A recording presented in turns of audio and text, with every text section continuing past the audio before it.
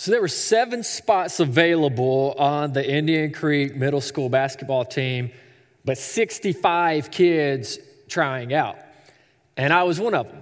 But so were some of my buddies, Cadario, Jay, Richard, and Eric, whom I called E-Rock, right? And because I'm a big fan of nicknames, and really I believe that's just a reflection of Jesus, because when you think about it with Jesus and his disciples, he was like, wait, hold up, we got 2 Simons?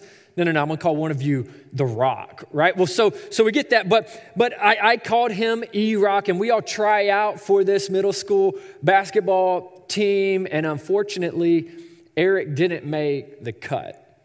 He didn't make the cut, and it absolutely crushed him, all right? However, I did. And before you start to think that I'm bragging or that I'm some like stellar athlete, I'll be the first to tell you that I was just good enough to play a lot of sports. I wasn't great at any of them. In fact, like if you would imagine 7th grade Philip wearing his middle school uniform, it looked more like I was donning a Snuggie with noodles hanging out of the arm slots there. Like literally, like when I would run into the game, people would start to stand up because my uniform resembled like a flag, like waving in the wind, and they thought that it was time for the national anthem. So like that was me. I wasn't some stellar athlete. I just happened to make this team, and Eric, though, didn't. He was kind of the one of our kind of group of buddies who got cut, and again, it absolutely destroyed him. And I remember that like it was yesterday, and I remember not knowing like what to say to my buddy E-Rock, and all I could do was just kind of be there, just to be present in the locker room, and then shortly after at parent pickup, and just the next few days in class. And the reality is that's really all I needed to be, was present. Just to be with Eric in that time. And the reality, the truth is that true friendships, man, they are so powerful that when life is hard, they can help you heal. And I know that seems like an insignificant little silly story, but for us in that season of life, that was huge. That was a big deal. And I know you probably have stories like that as well. Maybe more significant, but regardless, for all of us, those are big moments in life where something happens and we're going through a difficult time. And hopefully you have friends who could lean in through that season. Maybe you've been a friend who's leaned in through that season as well. Maybe you have stories like that, but fortunately for us, we're not alone. Like there's all kinds of stories like that, and in fact, in the Bible too. The Bible is chock full of stories where tragedy happens, something bad happens, and people show up and they lean in. Well, we're in part 3 of this series called Verbs with Friends, talking about friendships, and though some of the stories we're talking about happened thousands and thousands of years ago, and the one we'll talk about today indeed happened thousands of years ago. They're still so applicable to our lives today. The story that we'll talk about today, it's about a friendship built on trust. And so our verb today is this word trust. That's an ultimate building block for any friendship, any type of strong relationship. And listen, I do want to say, because I know when we talk about friends, there's usually this immediate like excitement because we think of people we care about in our life. But I want to hold this very tenderly, because I know that there's so much hurt when it comes to friendships. Maybe because of past like things that have gone down between you and someone else, and it's just kind of left you bitter. And I get it. And I want you to know that there's hardships. And we're not blind to that. We know that when you think of friends, sometimes like it can kind of draw up some emotions you rather not feel. And I just want to say that maybe in this season, as we talk about friends and we talk about all these great friendships, maybe for you, if you're not jiving with that, if you're not tracking along because you're more well-versed with loneliness than you'd like to imagine, I want to encourage you to keep being a friend. Like when you have an opportunity to lean in and to love other people, to be the best half of a whole that you could possibly be. You know, we said when we started this series that we encourage you to be the type of friend you'd like to have. And so I want to encourage you to hold on to that. And we'll see in our story today that had these people, when they go through a very hard season, had they have given up, have they have called it quits on their friendship, on their relationship, they would have missed out on what all God had for them and through their friendship. And so I want to encourage you, because you could be, if you just keep holding on, you could be on the brink of a very fruitful friendship just around the corner that God could work through to bring life, not only to you, but to other people as well. So don't give up. Okay, so today, the friendship that we're going to be talking about is found in a book of the Bible that I'd love for you to join me in called Ruth. That's the name of the book, Ruth. And so Ruth is about a fifth of the way into the Bible, if you'd like to join me there with your Bible. But Ruth is one of two books that's actually named after a woman, Esther being the other one. And Ruth, however, this is really significant. Ruth is the only book of the Bible where women actually speak more than men. I love that women are propelling the message of hope in this book called Ruth. All right, so let me just kind of paint the picture a bit about this book. It's a beautiful work of theological art. It's a story that's told in 4 short chapters. You could read this in just one sitting, and I encourage you to do so, but it explores these beautiful themes of tragedy and death, of joy and birth, nobility and genealogy. And it actually has 3 main characters, but we'll focus on 2 of them: Naomi, the widow, and Ruth, the Moabite. So these are 2 of 3 main characters, the other one being Boaz, who plays a significant role in another aspect of the story. But this is the friendship that we will zoom in on. But the book of Ruth is this account of real people who lived a really long time ago, yet even still, it's rich with application for our lives, both in a practical sense and in a spiritual sense that we'll find out a bit later. But ultimately, this book, as you read it, it invites you to contemplate how God is involved in our day-to-day lives. And the book actually, it opens up with this line. It says, "In the days when the judges ruled."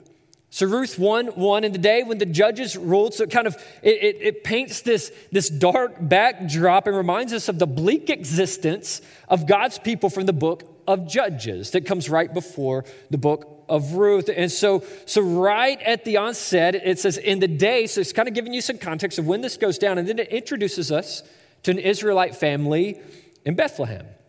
And this family is caught in the middle of famine. And so they decide to up and leave. They decide to flee to an enemy country called Moab, because there was life. Even though it was dangerous, even though they'd be foreigners, they still have food and they still have water that was accessible. So they decide to leave Bethlehem and they go to Moab. But once there, this family, they show up, right? And they're kind of getting settled. Once there, the father dies. So the father dies, leaving Naomi, all right, leaving Naomi to be a single mom with 2 sons.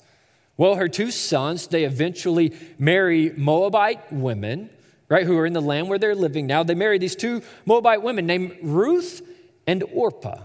Ruth and Orpah. And though missing her husband fiercely, like all seemed fine for about a decade until both of her sons died too. So think about this. Like Ruth and Orpah, they marry into this family, and now Naomi, who's lost her husband, but things seem to be turning because her sons married these 2 women, and now her sons die as well. So she is left heartbroken with only her 2 daughters-in-law intact. And she decides in this moment, in this brokenness, amidst the tragedy, she decides, hey, it's probably best that I go back to my homeland, that I go back to Bethlehem. And she knew how hard it would be because she had lived it. She knew how hard it would be for foreign women to make a new life in a foreign country. And so she says, hey, listen, you 2 girls, Ruth, Orpah, you're Moabite women, and I'm going back to Israel. It's probably best that you stay here. And so imagine, put yourself like in her shoes for a moment, that your entire family taken away from you in a tragic instant, right? Like you're angry, you're grieving, you're desperate and hopeless. And like you actually followed your husband to a new town and country far away from your roots and your comfort. And then he died. So you're left a single mom, but you're strong. And you're determined. So you dust yourself off, you trek forward. But then your sons die too. And so you tell their wives who are left in their brokenness too, you tell them, listen, you best not hitch your wagon to me anymore. Like it would be best if you hop off the ship because this thing is going down. I mean, she's saying, listen, girls, you've got your whole lives ahead of you now. Like I am in distress. I am in this brokenness. I'm just going to go back to something I know. It's probably best that you move on with your life. You've got so much ahead of you. Just dream big. You know, it's kind of like my son, Grayson, when he was 4 years old, he came to me. I was like working in the garage. He said, Dad, I think I know what I want to be when I grow up.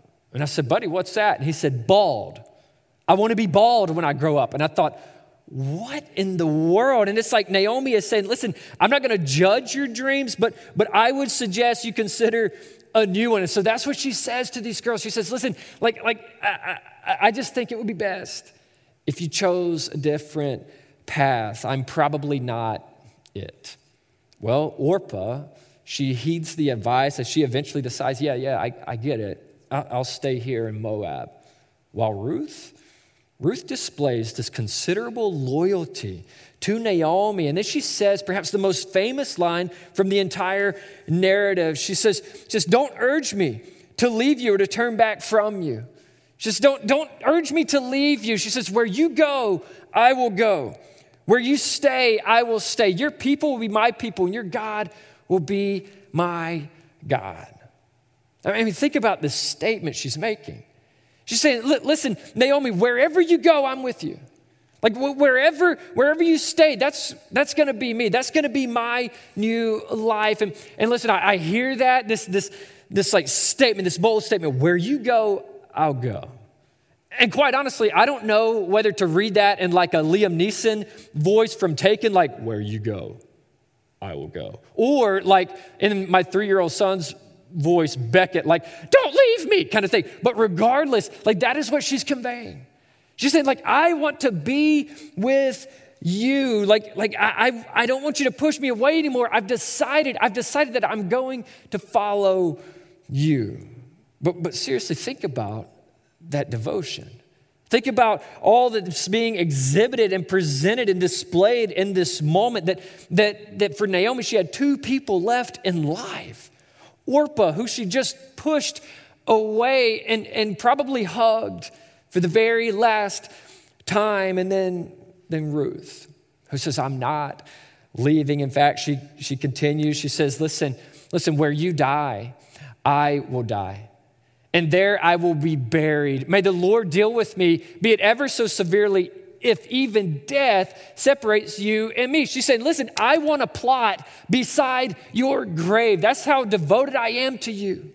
She says, I want to be with you because I am for you. So she's saying, in the midst of all the tragedy, in the midst of all the hurt and the pain, instead of being pushed away, I'm leaning in. And then she says these words. She says, when Naomi realized that Ruth was determined to go with her, she stopped urging her.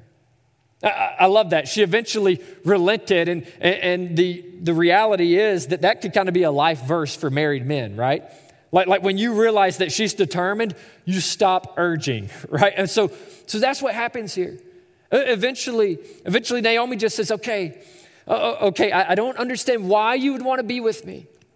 My whole life is a wreck. There's nothing I can provide for you anymore. Like I gave you a son. I can't do that again. She's like, my life is completely changed. It's on a new path now, and I don't know why you'd want to come, but okay. And if you're wondering, like who your true friends are, take note of the people who stick by you. I mean, the reality is like there's a few ways that people lean in, and I want to bring up 2 that true friends stick by you even when you try to push them away.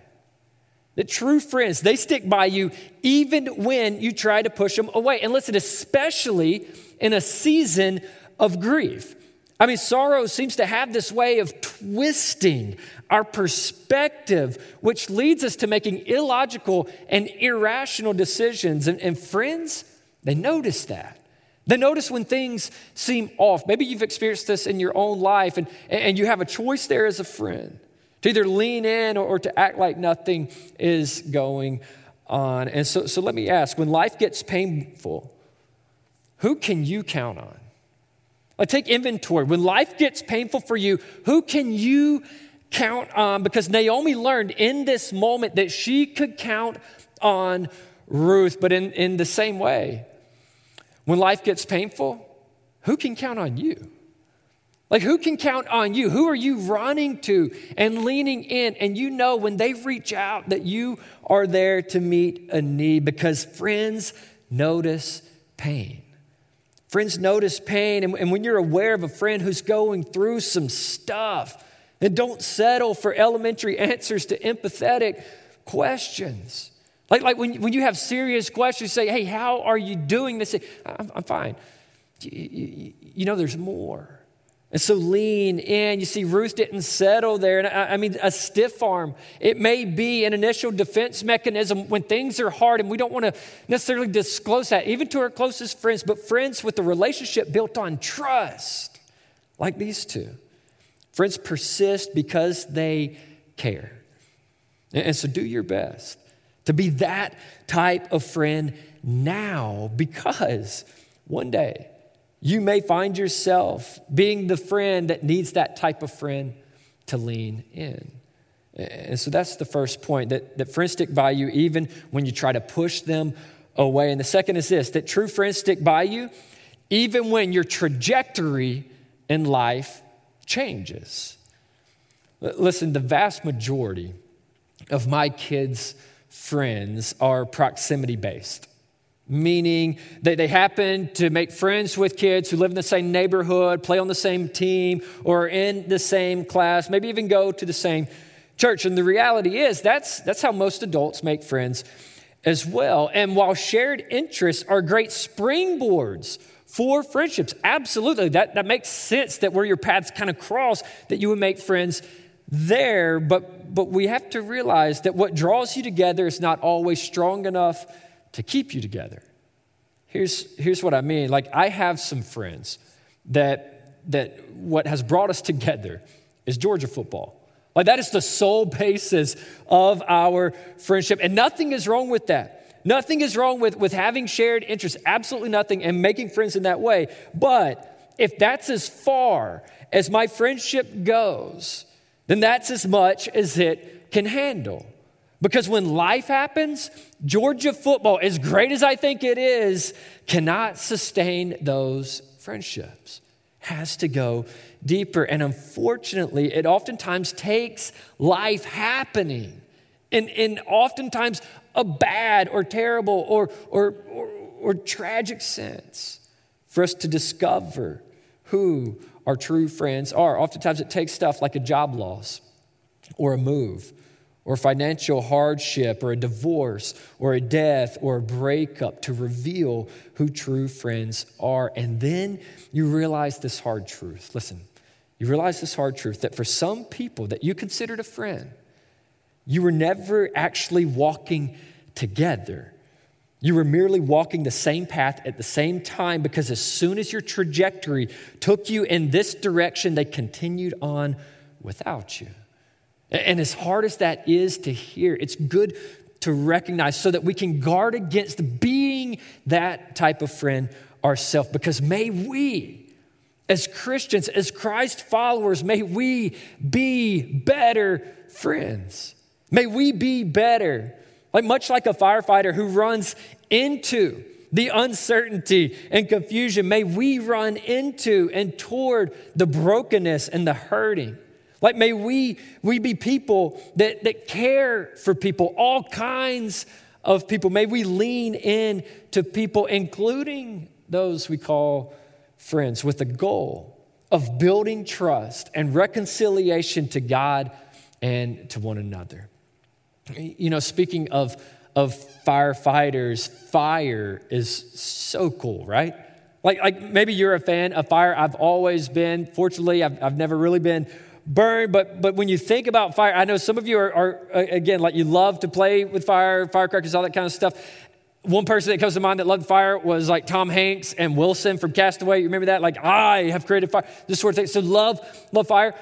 But the neat thing about fire is that it's so unlike anything else, right? Like it is so unique. And while it does have the raging potential to cause mass catastrophic devastation and damage, fire can also be used for good. Like fire can be therapeutic. It can be purifying. It can provide warmth. It can provide a means to cook and protection. And a fire can also mend broken things back together. You know, there's this brief scene in the movie Lord of the Rings, The Return of the King, where there's a scene called the Reforging of Narsil. And Narsil was this once mighty but broken sword. This once mighty but broken sword, this metal that had been shattered. But it doesn't stay that way. Check this out.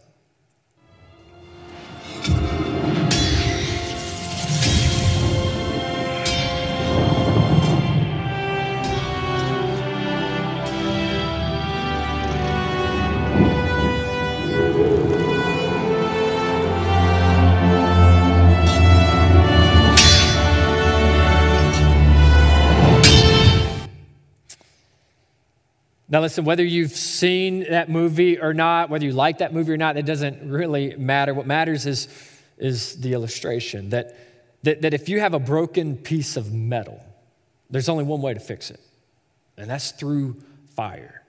That just like this broken sword that was mended, the account of Ruth and Naomi shows us how shared difficulty, it did something amazing in their lives, that in the midst of their pain, Ruth and Naomi, two very different people with two very different backgrounds who had different racial makeups and each possessed like a different cultural heritage. These two women, they were brought together and then put back together through shared hardship and through their shared friendship. And so this is our big idea today, that in the fire, true friendships can be healing. That in the fire, true friendships can be healing. And so if you don't get anything else, get that truth. Get this idea that in the fire, true friendships can be healing.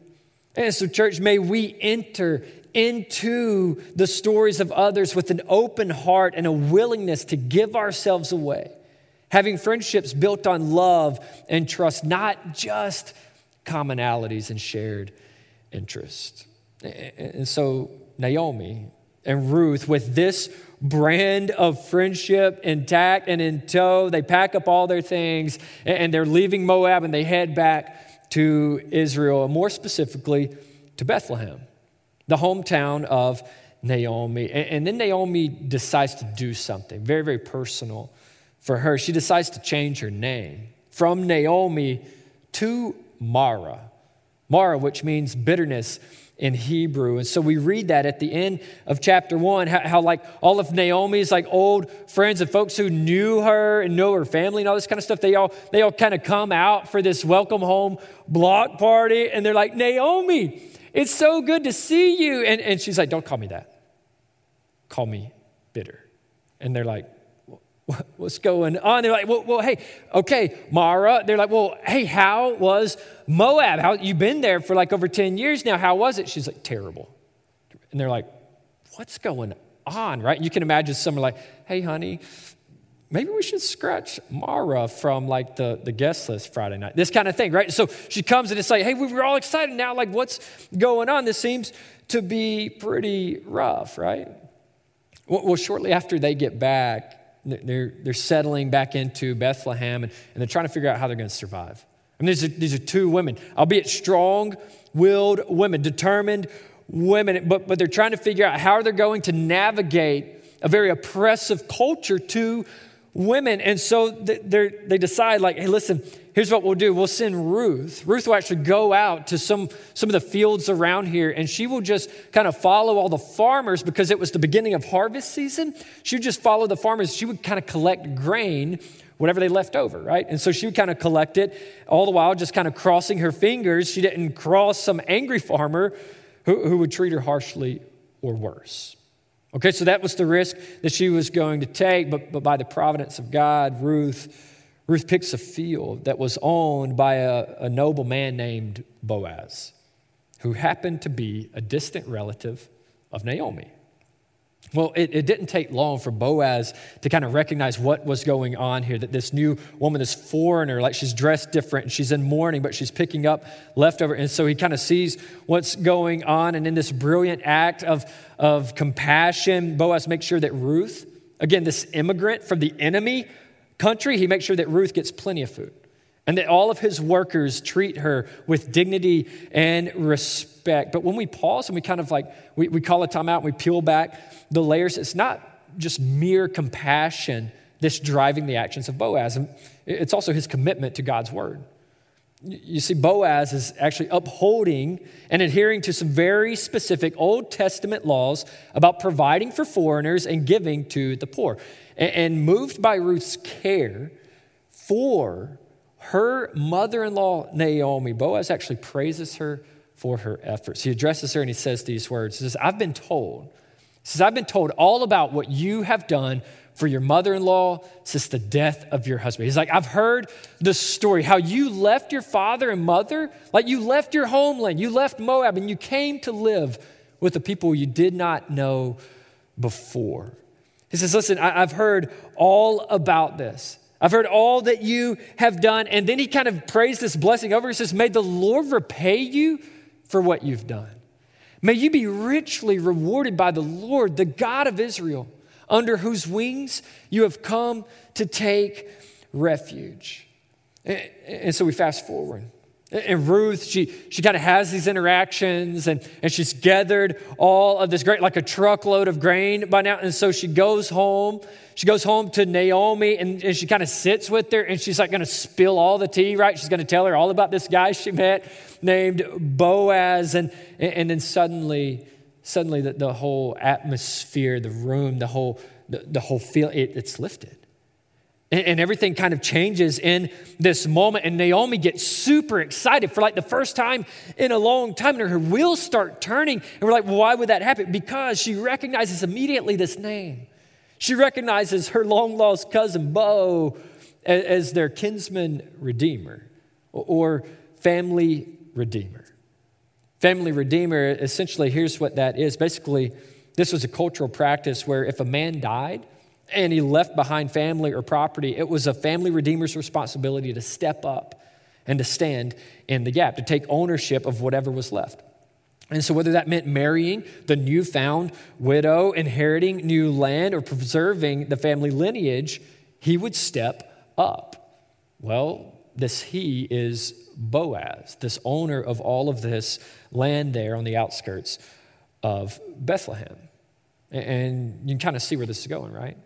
And listen, if you've not read this story, I really do encourage you to do so. But for time's sake, we're going to jump ahead. You see this loyalty and this trust that was originally displayed by Ruth to Naomi is now being mirrored in Boaz to Ruth. You see, Boaz goes on to, in fact, redeem the family. He stands in the gap. He marries Ruth. He inherits what very little they had. It actually cost him more to make all of this happen, but he preserves the family lineage. And then this story that began with tragedy and death concludes with joy and birth. Because Ruth and Boaz go on to have a baby boy named Obed, who would be in part raised by Naomi. And if the story ended there, think of this, think of this ending. This would be such a good story, but it doesn't end there because it's a God story. You see, it actually ends with this very simple yet profound genealogy. And it says that Boaz was the father of Obed, which we just learned, and Obed was the father of Jesse. And Jesse was the father of David. And so, through an unlikely friendship between two very different people, a bitter Israelite woman with a distant cousin and a Moabite widow who became the great-grandmother of King David, God worked to secure the lineage from which the Messiah would come.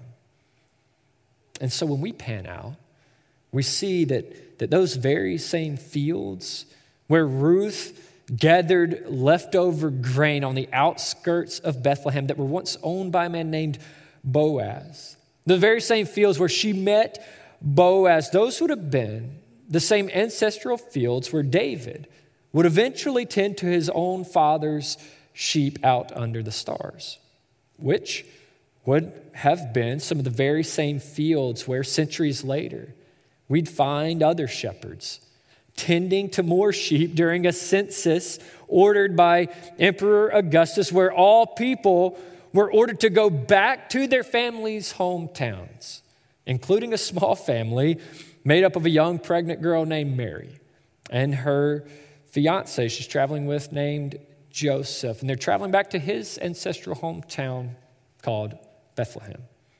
And in that moment, out over those fields where those sheep were that Boaz once owned and Ruth once gleaned from, the starlit sky would open up and would announce the birth of the promised Messiah, the Son of David, Emmanuel, God with us, to be born in Bethlehem.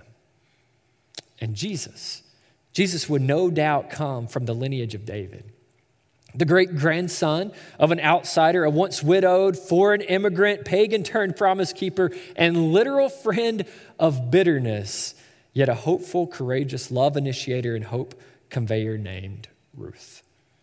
Which means that God's rescue plan for not only the nation of Israel, but for all people was carried out through simple faith and a loyal friendship built on trust. Built on trust. Trust between ordinary people who would surrender to God's plan, proving that it doesn't matter who you are, doesn't matter where you're from or what you've done, that God loves you and can use you for his grand purposes. And so when we here at Northeast, when we talk about loving the 40509 and beyond, here's the beauty in that you very well may have the opportunity to love someone into an eternal impact. And all through the gift of friendship. And so when life throws curveballs of hurt and fear and loss and disappointment, you don't have to go at it alone. God has given us each other. Remember, in the fire, true friendships can be healing. But more importantly, he has promised to never leave us. And he proves it when we're in the fire and when we're not. So let's pray.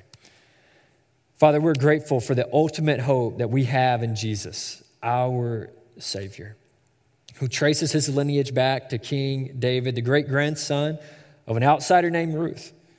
And God, I'm thankful that Ruth surrendered her future and comfort to be a good friend to Naomi and to be used for your greater purposes. God, my prayer is that you help us to grow and build more Ruth and Naomi kinds of friendships, taking cues from these two strong and persistent women. May we lean into one another and into friendships that help us heal and into opportunities for us to help others heal too. God, no matter what fires we go through, let us not grow weary, but as James says, for us to consider it pure joy, because we know that the testing of our faith produces perseverance, and perseverance leads us to becoming full and complete, restored and reconciled. So God, may you be glorified in our friendships, and all of this in your Son's name. Amen. Thank you, Philip, for such an encouraging story. It's so cool to see how Ruth and Naomi's friendship is so impactful for each other, and as well as the takeaways that we can have from it. in our lives. And if you've missed any of the series that we've had previously, any of the messages we've had in our Verbs with Friends series, I want to encourage you to go check them out, because here at Northeast, we love looking at Scripture and finding those takeaways for our lives, finding those applications that we can apply to our everyday situations. If you're here with us this morning and need someone who's able to pray with you, make sure to reach out through the Northeast app or even click the link that's on the screen here. We would be more than happy to spend some time praying with you and walking through life with you. Lastly, church, we always want to make sure we take time to worship together through giving. And no matter how you give, whether it's through the Church Center app, through mail, or even online at ncclax.org, we want to say thank you. Because it's your generosity that enables us to take part in the work God has called us to do. It's your generosity that enables the kingdom work, not only here at Northeast, but in Lexington and beyond. And we count it such a privilege to be a part of a church family that truly chases after the work that God has called us to do. So we cannot say enough, thank you, thank you, thank you. Again, thank you for worshiping with us this morning. We want to encourage you to stick around because we've got some exciting things coming up the next couple of weeks that we don't want you to miss out. On May 2nd, we have our family dedication, as well as on May 9th, we have our Mother's Day service.